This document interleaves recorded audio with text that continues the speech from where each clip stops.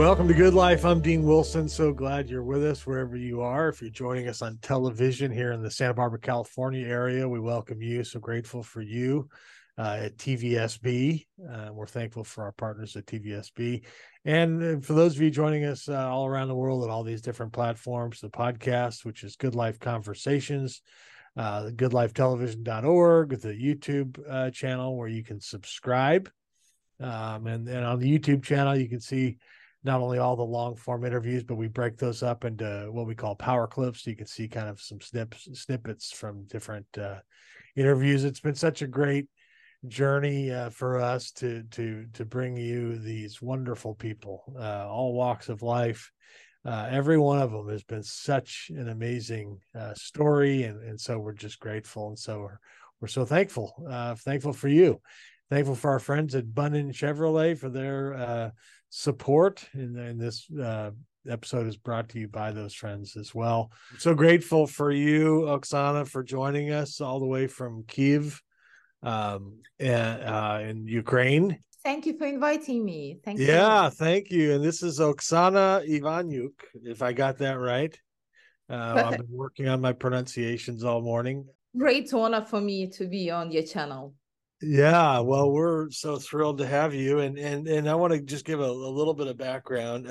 So Oksana is in one of the main shows that we're going to talk about is Cossacks, which is and of course our wonderful friends and partners at Crackle TV. If you haven't been to Crackle TV, you're really missing out, I got to tell you. So make sure you check out Crackle TV. There's so much great stuff there, and we're so grateful to be friends of Crackle. So we're going to talk about Cossacks in a moment, but if you would, Oksana, maybe we could start by kind of just telling us a little bit about who you are and kind of your background and upbringing and kind of how you got to be involved in this kind of a project. I'm a film producer. 12 years ago, I've established my production company in Ukraine, and we started to produce TV shows, feature films, documentary films. And after the beginning of war in 2019, we've got a grant from the Ministry of Culture of Ukraine. They funded 50% of the production of the series about Cossacks. And the other 50% were provided by ICTV channel. ICTV is the biggest Ukrainian commercial channel. It had, very good coverage, and they aimed to show the show in prime time. So we started the production. It was quite a challenge because for Ukraine, it was one of the first historical, expansive series, and we wanted it to be very light-hearted, and we wanted it to be, we wanted to attract wide audience. And at the stage when we finished the script, we realized that we want the show to be, so to say, internationally digestible. So we wanted to be understood by international audience. So we approached an American script doctor, Mr. Gary Sanoff, who used to work for Sony. And we spent a couple of months working with him, fine-tuning the script. So we came to LA and we were, making drafts and working together on the very final draft of the script. And then started the production, the filming itself. When ICTV put it on air, they had very good ratings. It was top of the slot. It was the top show that year on ICTV. And after it was shown on TV, we were approached by multiplex network, and they suggested to show TV series in their theaters. So for 1 month, we had it released in movie theaters in Ukraine. So we were really happy with the feedback from Ukrainian audience, and now we are very, very much looking forward to feedback from American audience. It's extremely curious how your viewers will react. Yeah, that's fantastic. So I want to talk more about what's going on in Ukraine, but the series, let's talk a little bit about what it's actually about. So this follows the kind of the life of the exploits of Ivan, who's a young Ukrainian peasant raised by a Polish aristocrat. To tell us, just kind of give a little teaser in terms of what is this show about? Well, Ivan is not just a peasant, he's well educated, he knows a lot of languages, girls fall for him, but he has his own goal. He needs to find his mother. His mother was captured by Osmans and is kept in somewhere in Istanbul. Yeah, so he's looking for money, for all possible resources to find his mother. And on his way, he finds himself in a Cossack fortress. He doesn't want to be there. He wants to get away from them. But a magical heirloom that he's stolen from Moscow Tsar by chance appeared to be there in the hands of Cossacks. So now Ivan needs to steal that earring again. Why everybody is looking for that earring? Because it's extremely powerful, and the one who owns it is invincible. So what we wanted to tell in this series, what is our legend?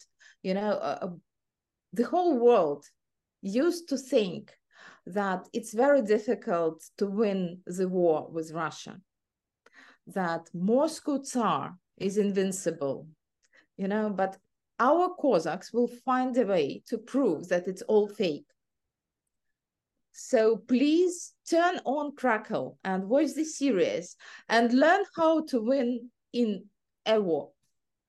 Wow. Yeah, what a great idea. I love this idea. So did you come up with all this? I mean, how did this happen? We've been working on this script with my colleague and partner Alex Borovsky. Okay.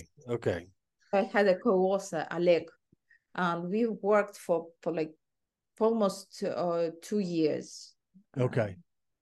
So again, I'm talking with Oksana Ivanyuk. She is in Kiev, and we are talking about the show Cossacks, which is Cossaks, in case you or ACKS, sorry, in case you're looking for it.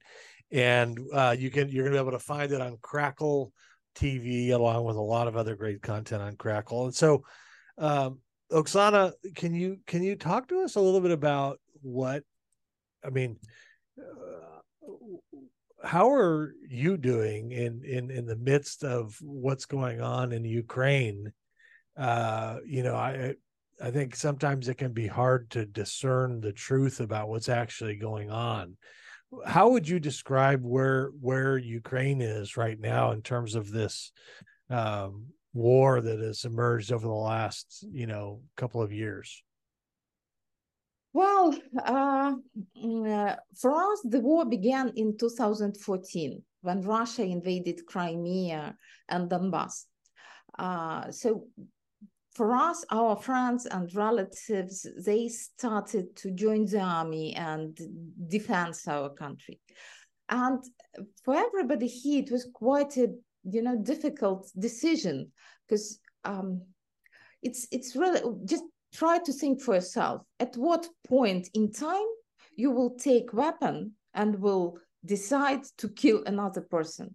When they invade your country, when they invade your city, or when they are on your at your apartment, or they enter your house. Yeah, so we lived in a civilized world. Yeah, it's 21st century. It just you just cannot believe that it's happening. Yeah. but it did.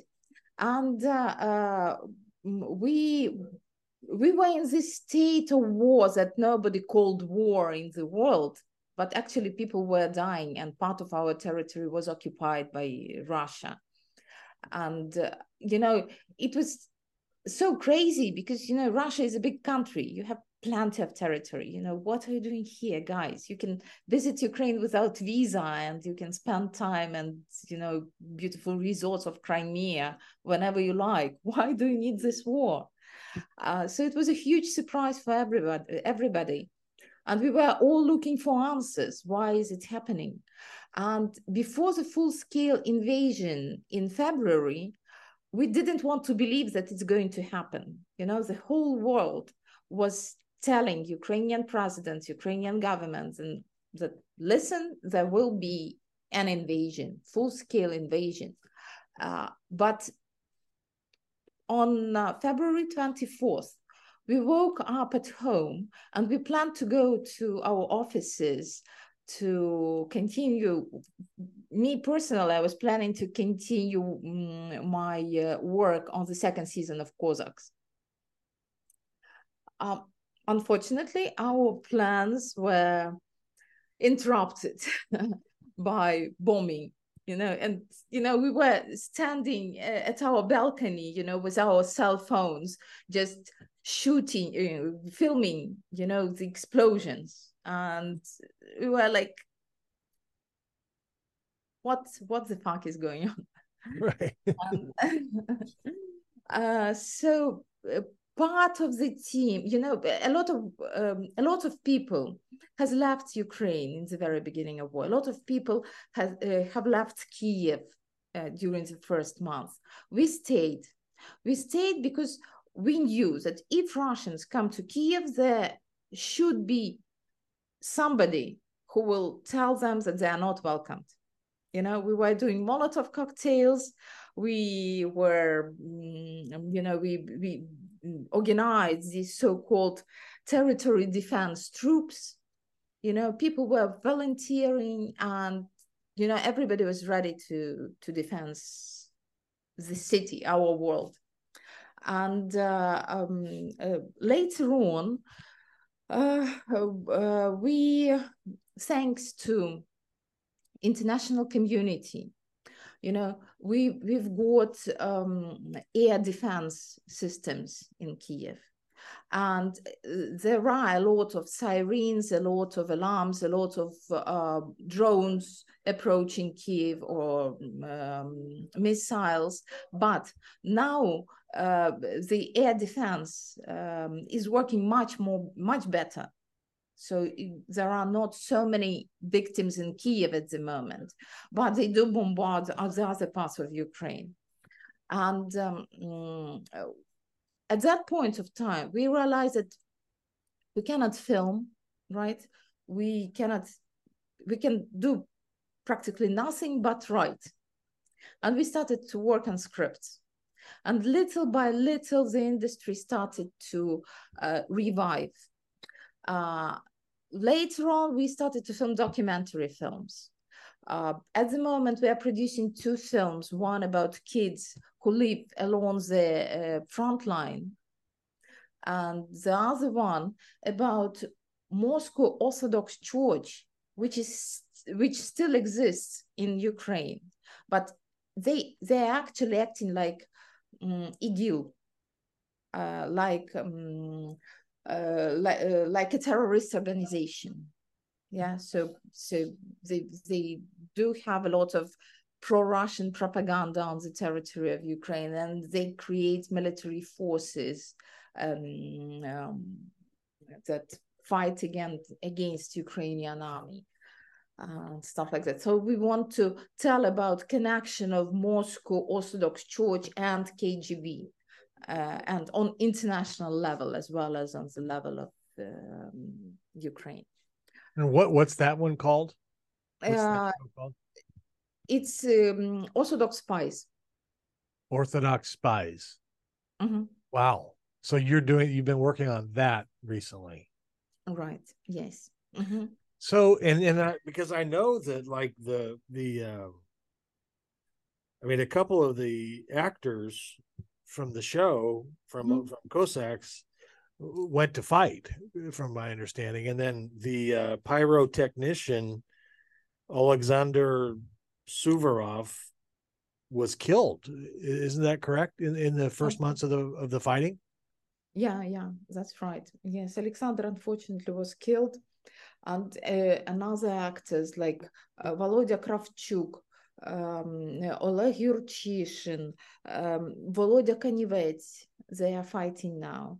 And Volodymyr Konevets, by the way, he went through training in Great Britain, so his unit was trained to use some military equipment in Great Britain, and he returned to the front line, better prepared than he used to be. But people are having a completely new life now. So they went from actors on Cossacks to on the front line of the war. Yes, that's right. Yes. Wow.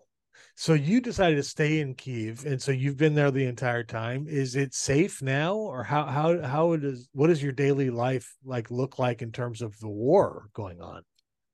um, People are very much used to air alarm. How do you call The it? alarm, the siren. Siren, yeah, to sirens.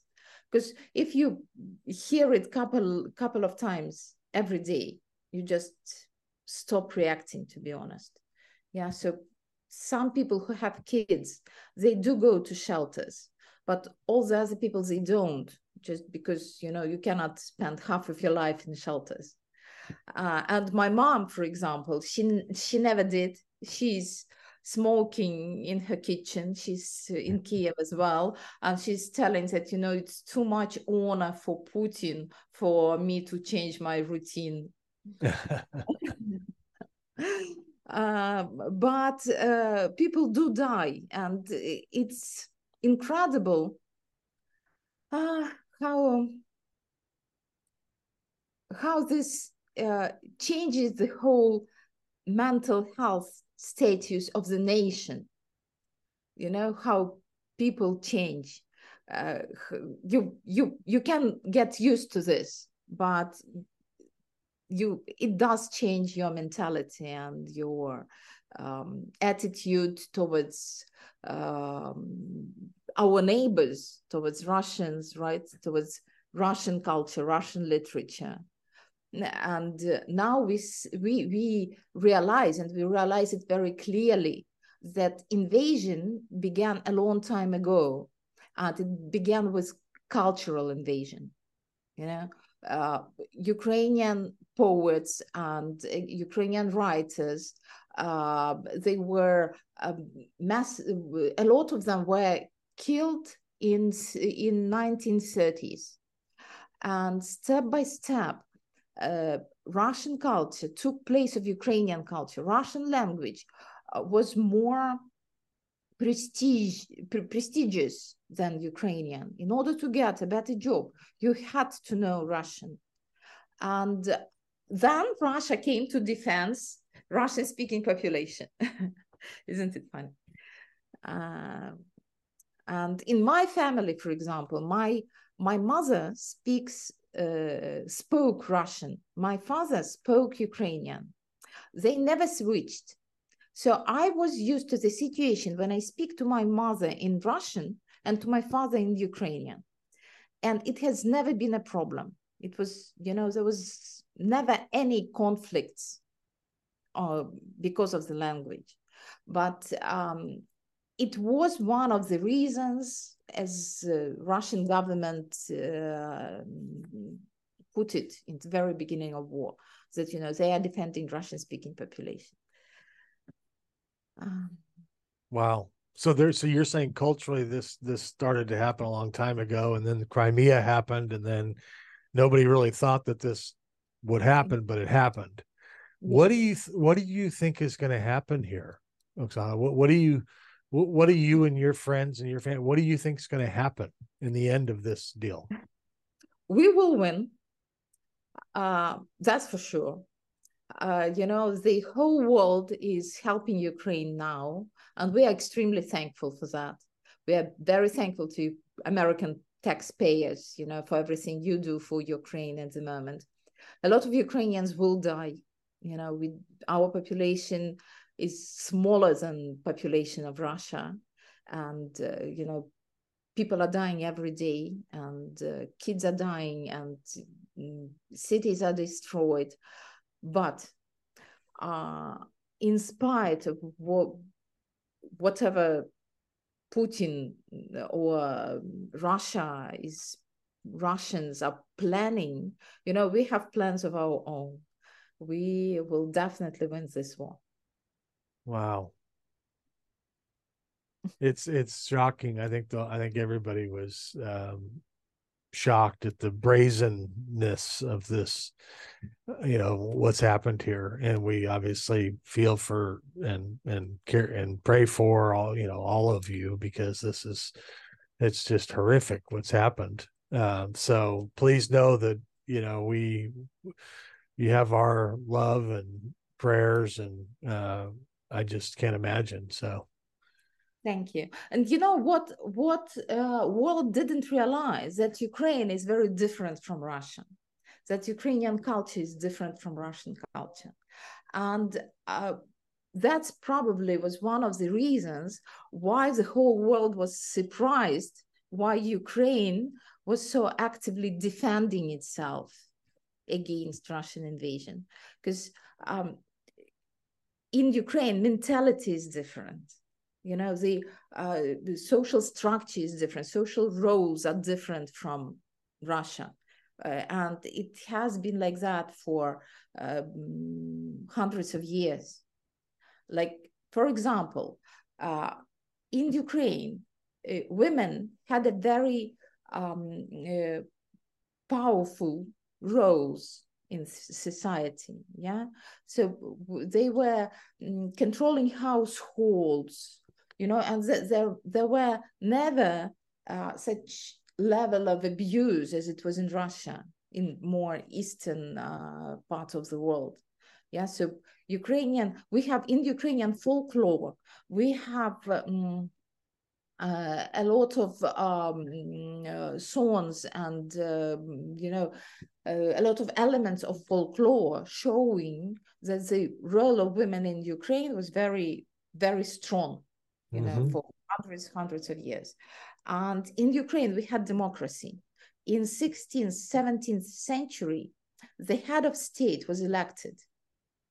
So before Ukrainian hetman signed an agreement with the Russian Tsar, in Ukraine, we had democracy and we had literacy, total literacy. So Sunday churches, church schools, they were obliged to teach all kids in spite of their social status.